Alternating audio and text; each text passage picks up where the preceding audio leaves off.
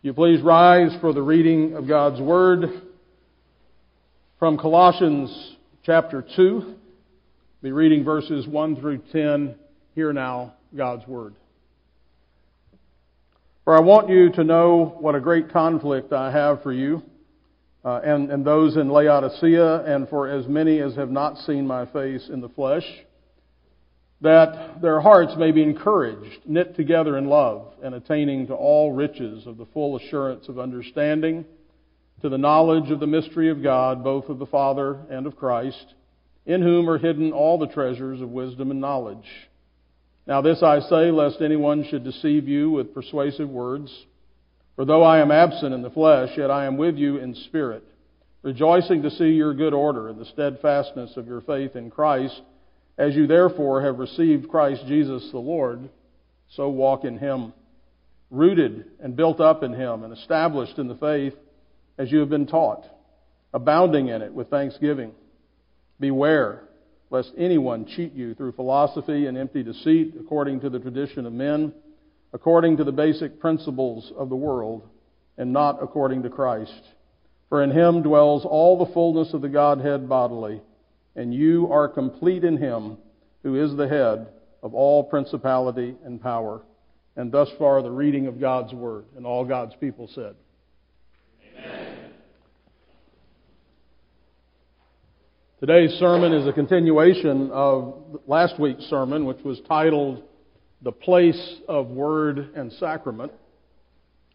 Chapter 2 of the Epistle to the Colossians opens with the Apostle Paul expressing his heartfelt desire for them to, as he puts it, attain to all riches of the full assurance of understanding, to the knowledge of the mystery of God, both of the Father and of Christ, in whom are hidden all the treasures of wisdom and knowledge. This implies that it is possible for us to fall short of this full assurance and for us to settle for something less than all the treasures of wisdom and knowledge.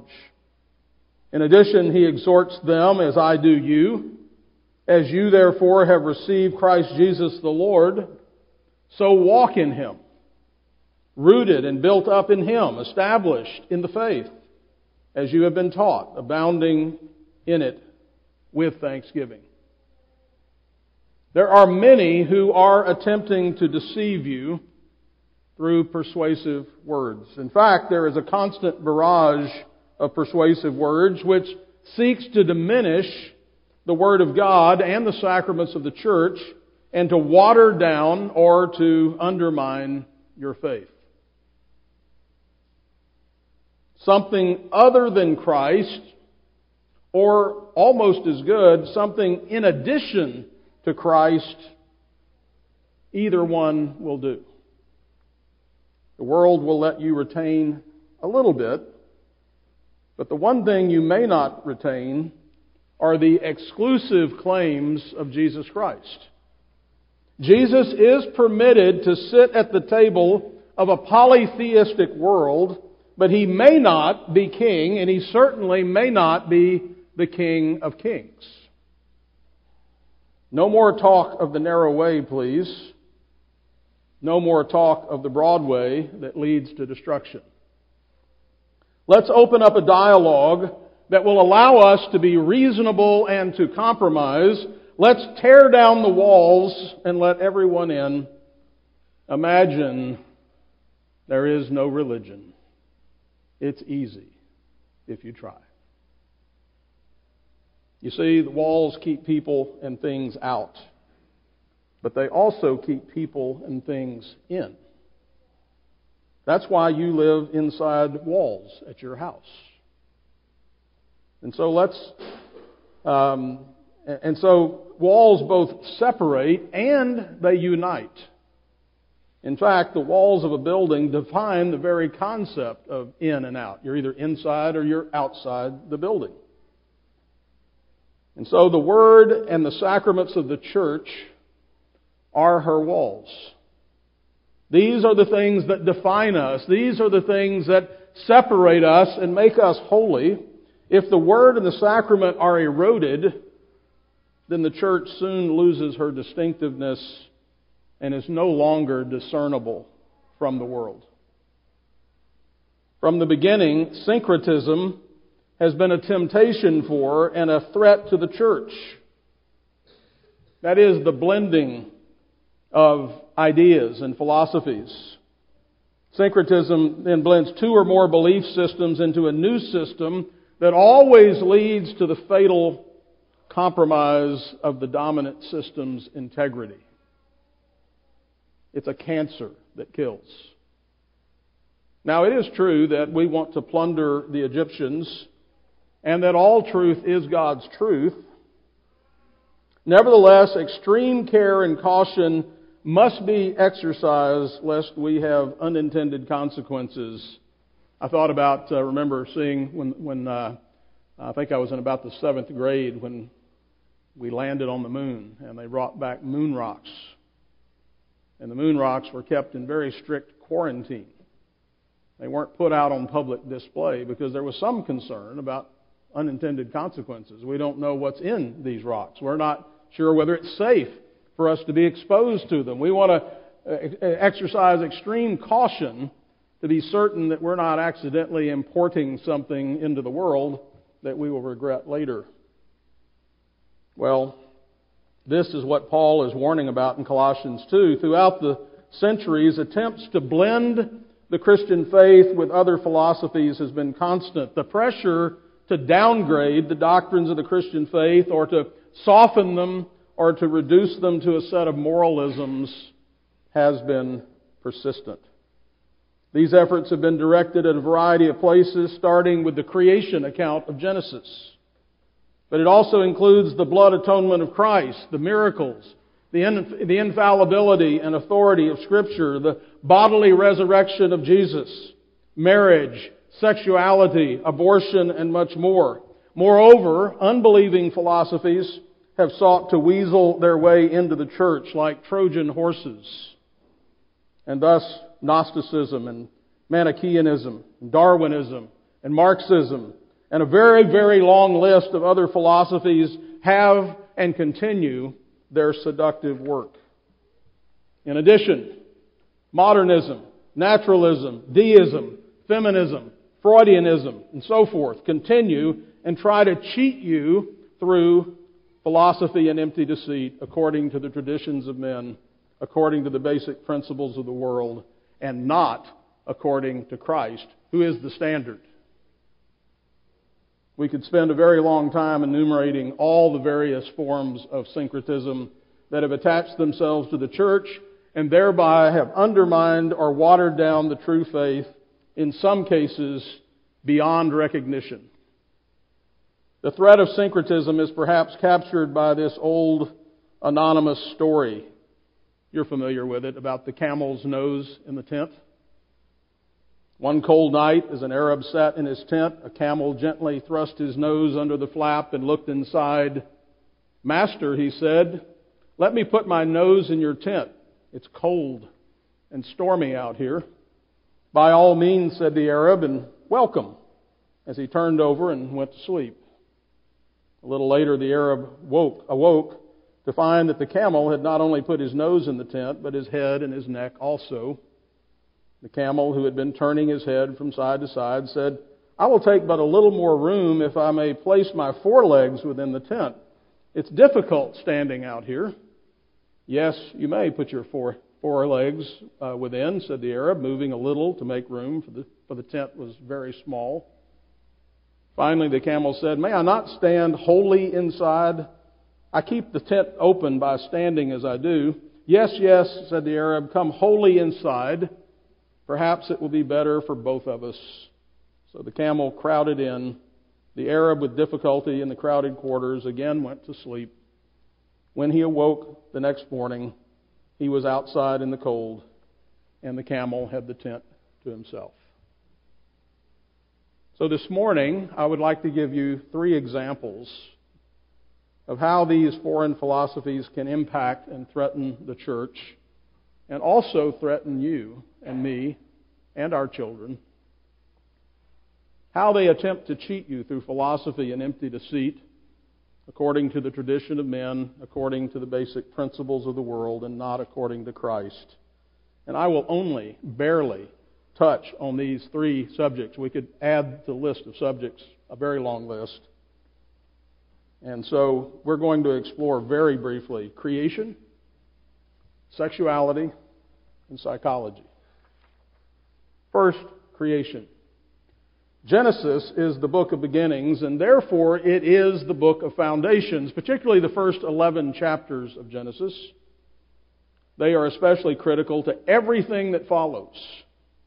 If the authority of Scripture can be undermined here, then everything that follows is now on very shaky ground. This is why Darwin and his theory of natural selection and evolution were so very attractive, because they challenged the historicity of Genesis. Dale Ahlquist writes, "The basic cause of all the problems in modern education can be summarized in three words: Darwin, Marx, and Freud." And by the way, Marx and Freud are just,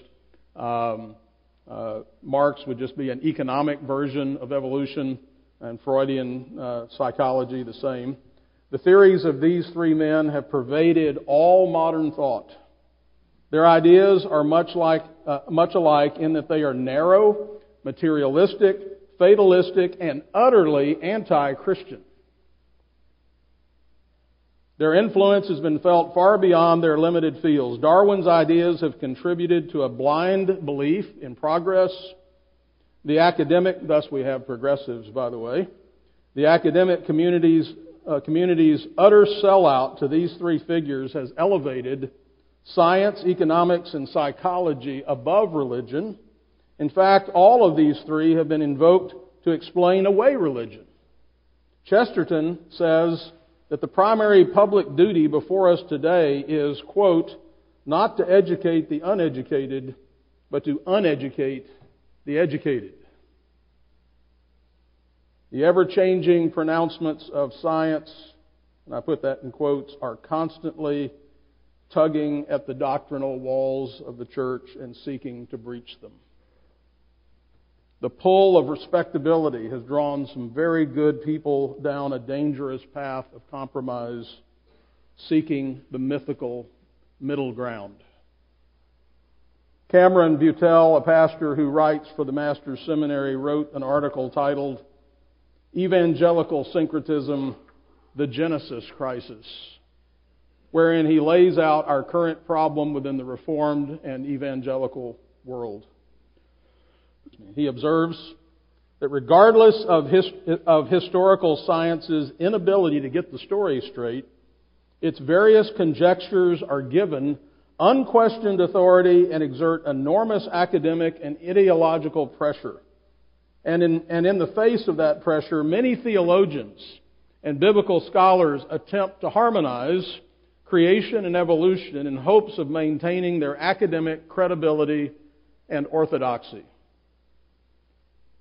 Popular author Tim Keller is a good example.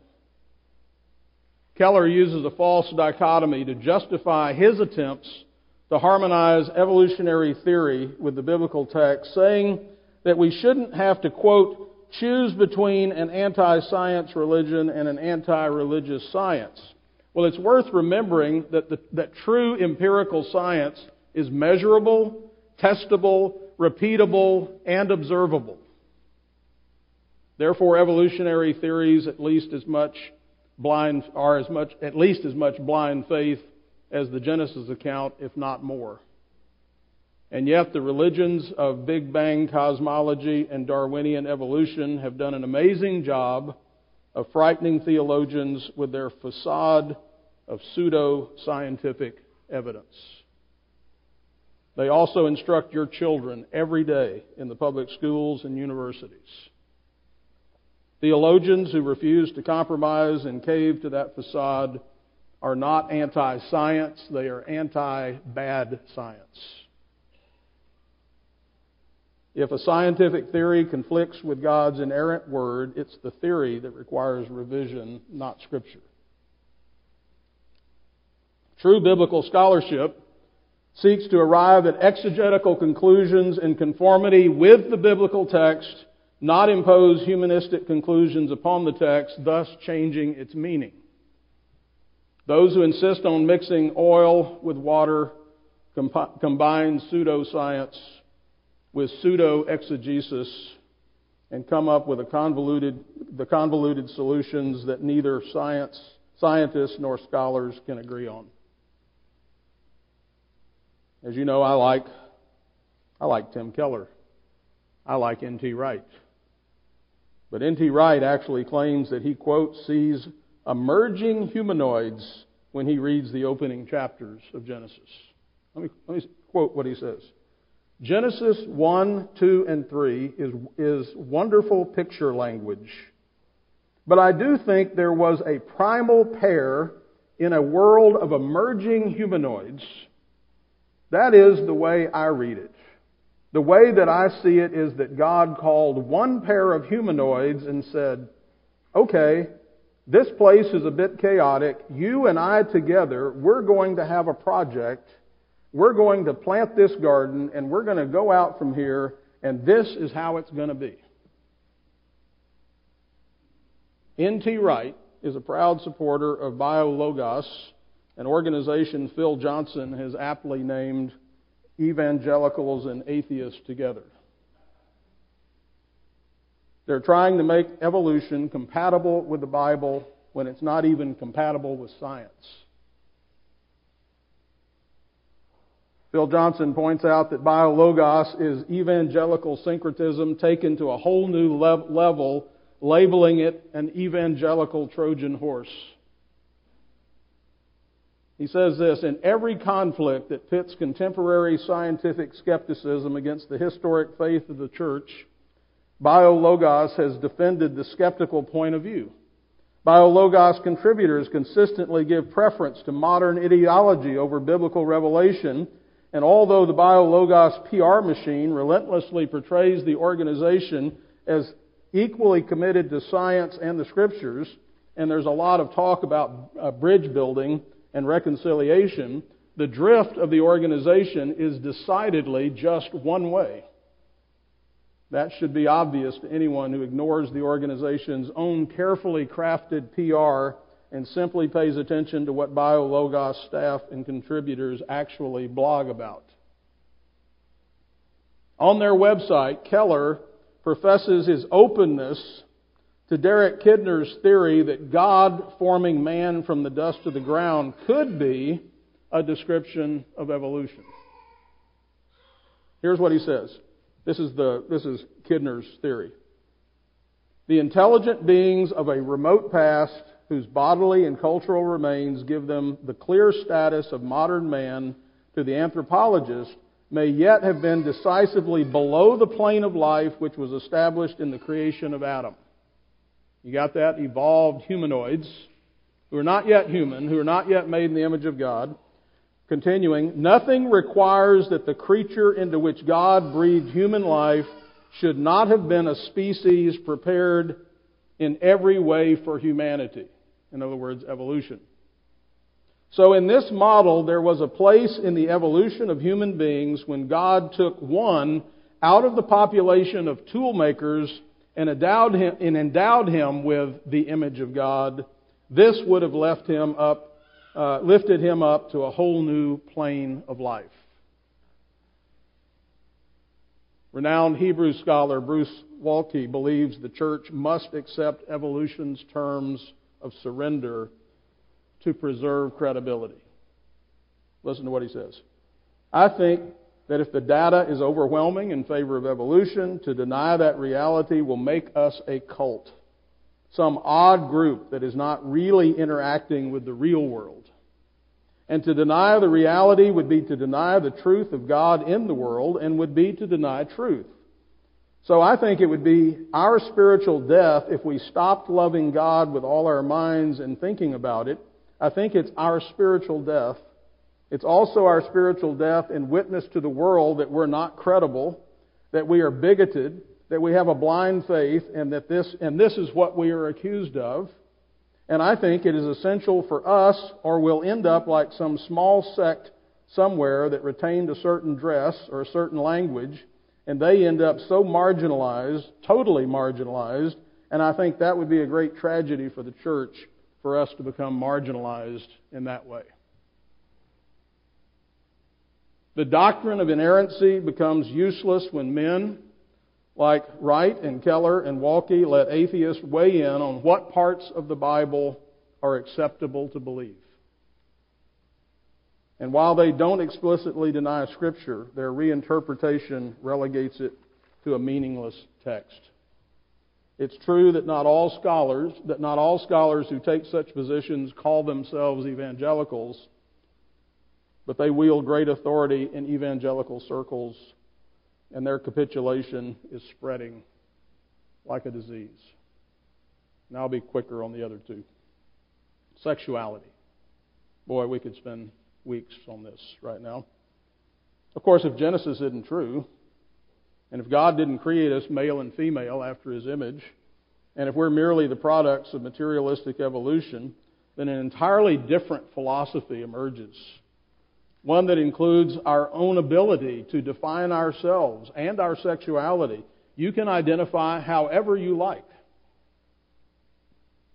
And when the church, in her temptation to be relevant to the world, succumbs to this temptation, then our ship has lost its moorings and is adrift. Feminist Ann Douglas, in her book, which I'd recommend, The Feminization of American Culture, observed that the decline of Calvinistic theology in the churches, which provided, quote, preservative for all virtues, even those of gentleness and generosity, was supplanted by a weak sentimentalism that could not provide the foundations for true virtue. She goes on to say that adult politics have succumbed to infantile piety, ecclesia to a nursery. Masculinity is vanquished in the congregation and even more significantly in the pulpit. That this temptation is not limited to openly liberal churches, but also threatens the circles that we travel in. For example, last July, Memorial Presbyterian PCA Church in St. Louis, Missouri hosted a conference titled Revoice. The promotional material for the Revoice conference adopted the tag sexual minorities to describe the people that they were seeking to minister to. And who are they? Well, it varies in their material, but they lead off with this. Here's a quote from their promotional material. Supporting, encouraging, and empowering gay, lesbian, same-sex attracted, and other LGBT Christians so they can flourish while observing the historic Christian doctrine of marriage and sexuality. A while back, Ed Wagner showed me an article out of the New Oxford Review which described a four-step approach to how this synchronistic process works. At first, a contrary view asks to be tolerated. Just leave us alone and stop prosecuting and persecuting us. Next, they want to be accepted. Befriend us. Third, endorse us. Give us rights, protections. And fourth, and this was the objective from the beginning, all those who oppose this alien philosophy are considered bigots, to be mocked and accused of hatred. The Bible has been twisted beyond recognition to justify LGBT+. You can fill in the blank for the plus. It's been justified to justify the LGBT+ movement, and the church in many quarters has goose-stepped right along with the marching band. Pastor Wilson wrote, the threat of the sexual revolution, the sexual tsunami that is about to hit the PCA beaches, is a gargantuan threat, and there has been virtually no response to speak of. Declaring war on the sexual revolution might get you in some real trouble. It might cost you something substantial out in the real world. You see, that handful of Revoice presenters represented what most think will be the future of the country, and therefore the PCA, and what not a few want to be the future of the PCA and the country. Now, I am only touching on these subjects. But the threats are deep and they are broad. I'll remind you, Francis Schaeffer wrote in 1978. Boy, this seems so obvious now, but he said this: the thinkables of the 80s and 90s will certainly include things which most people today find unthinkable and immoral, even unimaginable and too extreme to suggest. Yet, since they do not have some overriding principle that takes them beyond relativistic thinking, when these become thinkable and acceptable in the 80s and 90s, most people will not even remember that they were unthinkable in the 70s. They will slide into each new thinkable without a jolt. And there is a long, long list of unthinkables just waiting right now in the wings to become the new thinkables tomorrow. The church is called to be salt and light, to preserve the world. And Jesus warned, salt is good, but if the salt has lost its flavor, how shall it be seasoned?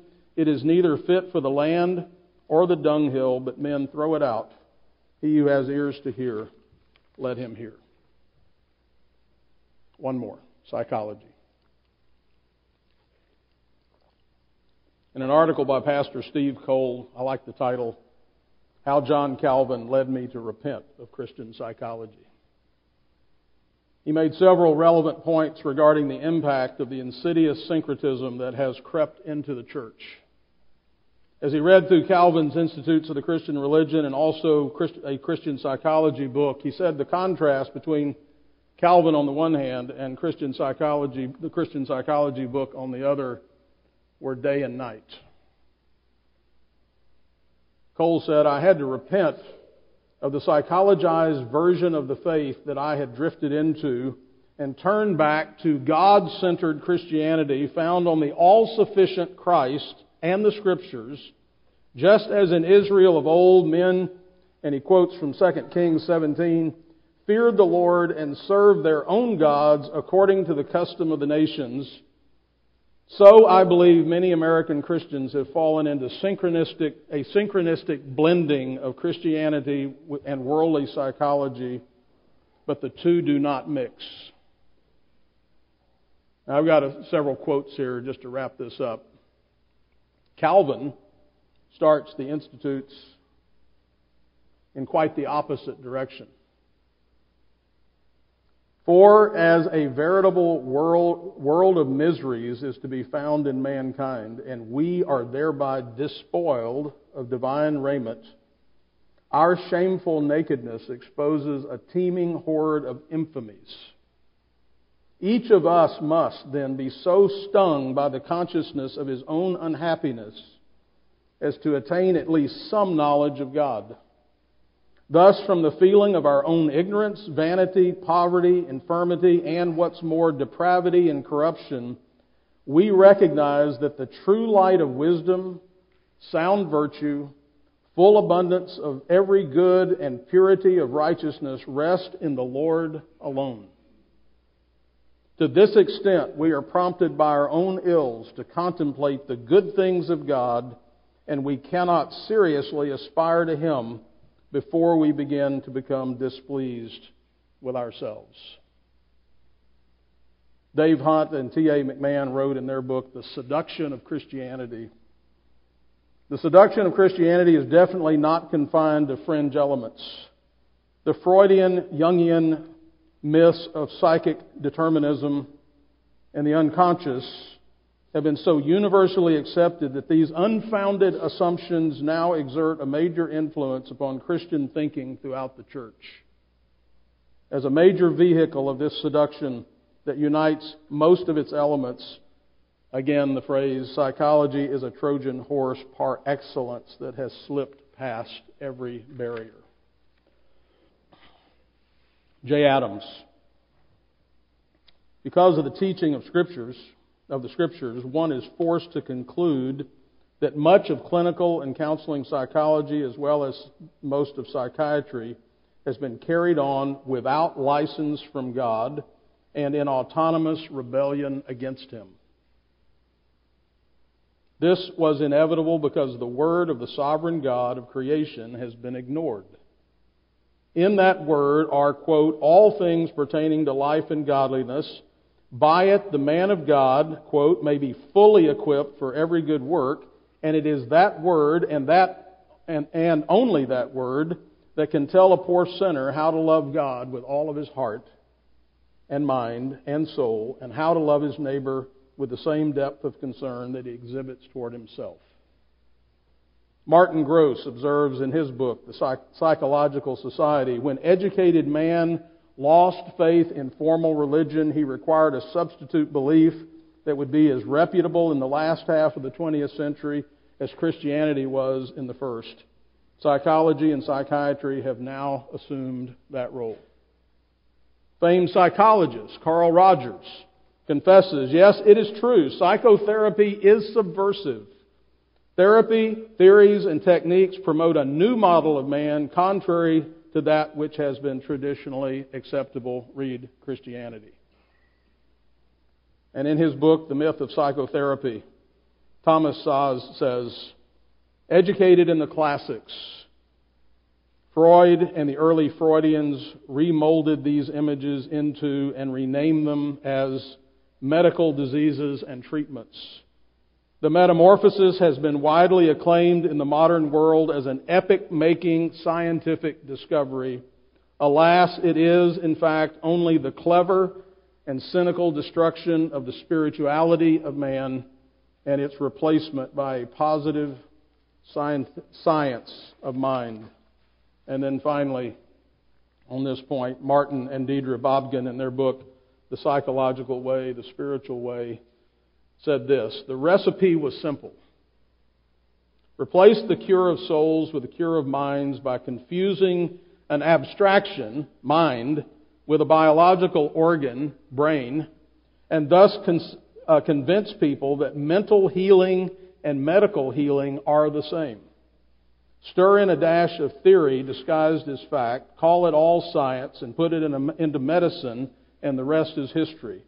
With the rise of psychotherapy, there was a decline in the pastoral cure of souls until it is now almost non-existent. So let me conclude here. Sola Scriptura. His divine power has given to us all things that pertain to life and godliness through the knowledge of Him who has called us by His glory and virtue. The confessional doctrine of Scripture's self-attestation is threatened by those who subordinate God's testimony and Scripture to a contrary yet allegedly reliable testimony in nature. We can only believe Scripture, they say, when nature agrees with what we read in Scripture. But they have it exactly backwards. Any Reformed Christian should be able to tell you that. You interpret nature in terms of the Word of God, not vice versa. You see, the fall had noetic effects of sin. That is, sin affected the mind, and it needs to be corrected before we can understand things properly. The sufficiency of Scripture is challenged on several fronts. Have we forgotten that there was a Reformation? At the root of many of the attacks upon the Word of God, we find research, writings, pronouncements, and politics founded on the presupposition of epistemological neutrality. In other words, we start with a blank slate. We're neutral. We're going to look at all the facts and we're going to come to a conclusion. That's a false idea and a corruption of the common grace doctrine that effectively ends up subordinating the Word of God to sinful, autonomous reason and observation. The unbelieving doctrine of knowledge is that nothing is known unless man knows it. But the doctrine of our faith is that God knows everything and He shares some of His knowledge with us. Therefore, He is the original knower. We are the analogical knowers. We know after the pattern of God. We are dependent knowers, and He is the independent knower. But if we stand back a bit, we'll hear the same question being asked that was asked in the Garden of Eden. Has God indeed said?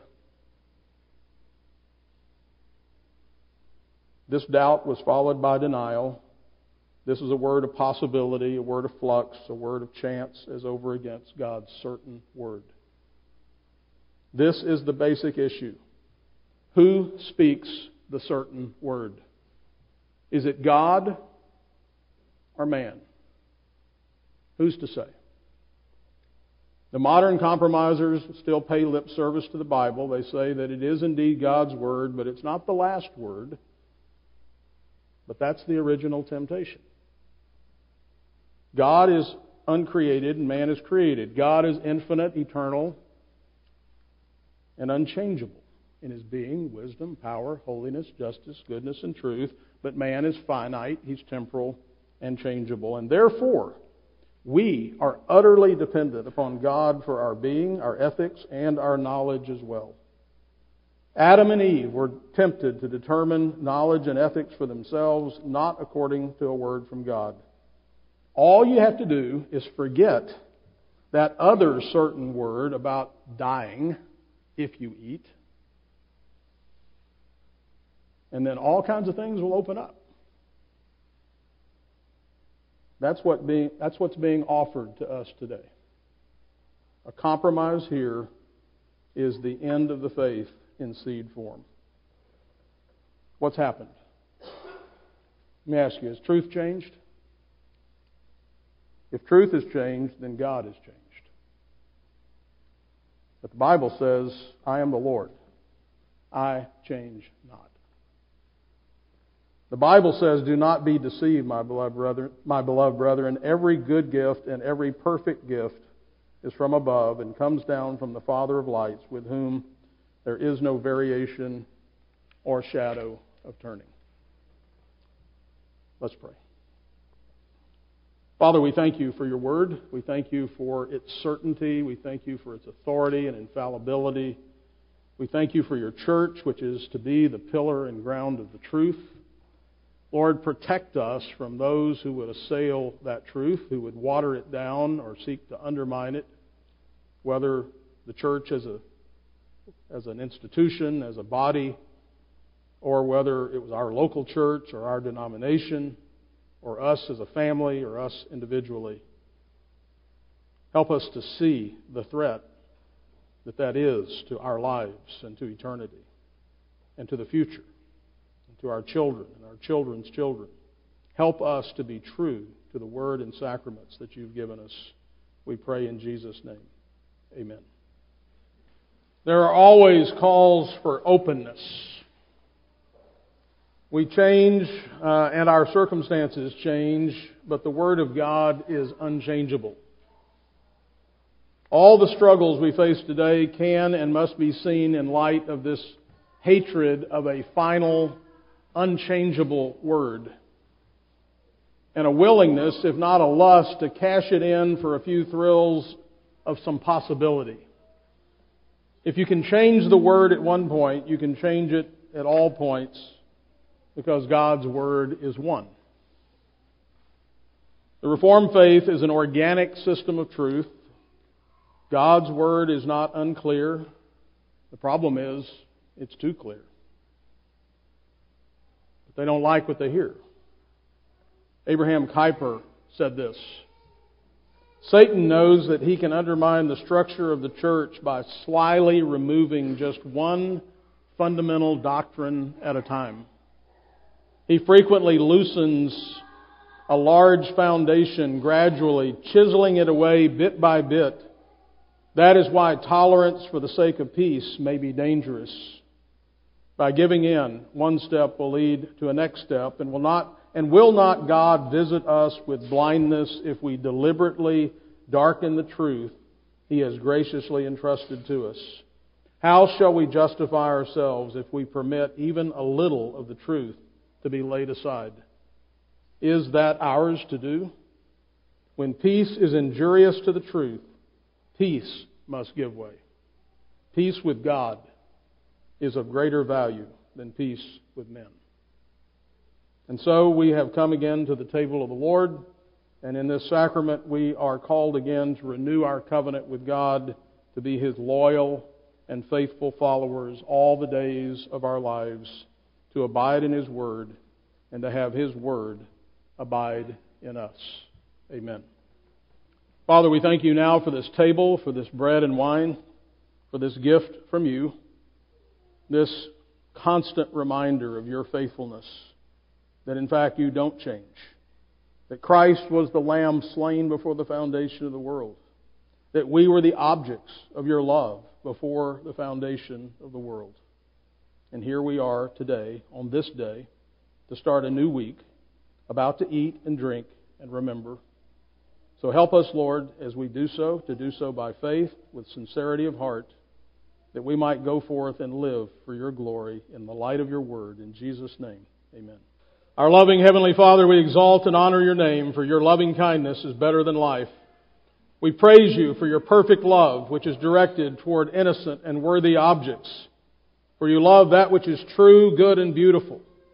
O Lord, You display Your love to all Your creation, animate and inanimate, and You have pronounced it to be good. But Lord, the objects of Your love extend beyond that which is innocent to include a general kindness to that which reaches down toward all Your creatures, whether innocent or guilty, sending rain upon the just and the unjust.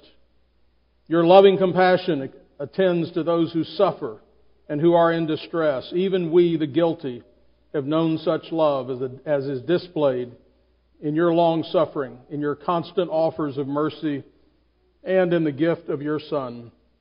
Herein, Your loving mercy is felt in the power of Your abundant pardon. This aspect of holy love, O God, can't be shown to the innocent, but only to the guilty. Bless now our day, our rest, our feasting, and our fellowship. We pray in Jesus' name. Amen. Amen. The Lord bless you and keep you. The Lord make His face to shine upon you and be gracious to you. The Lord lift up His countenance upon you and give you peace.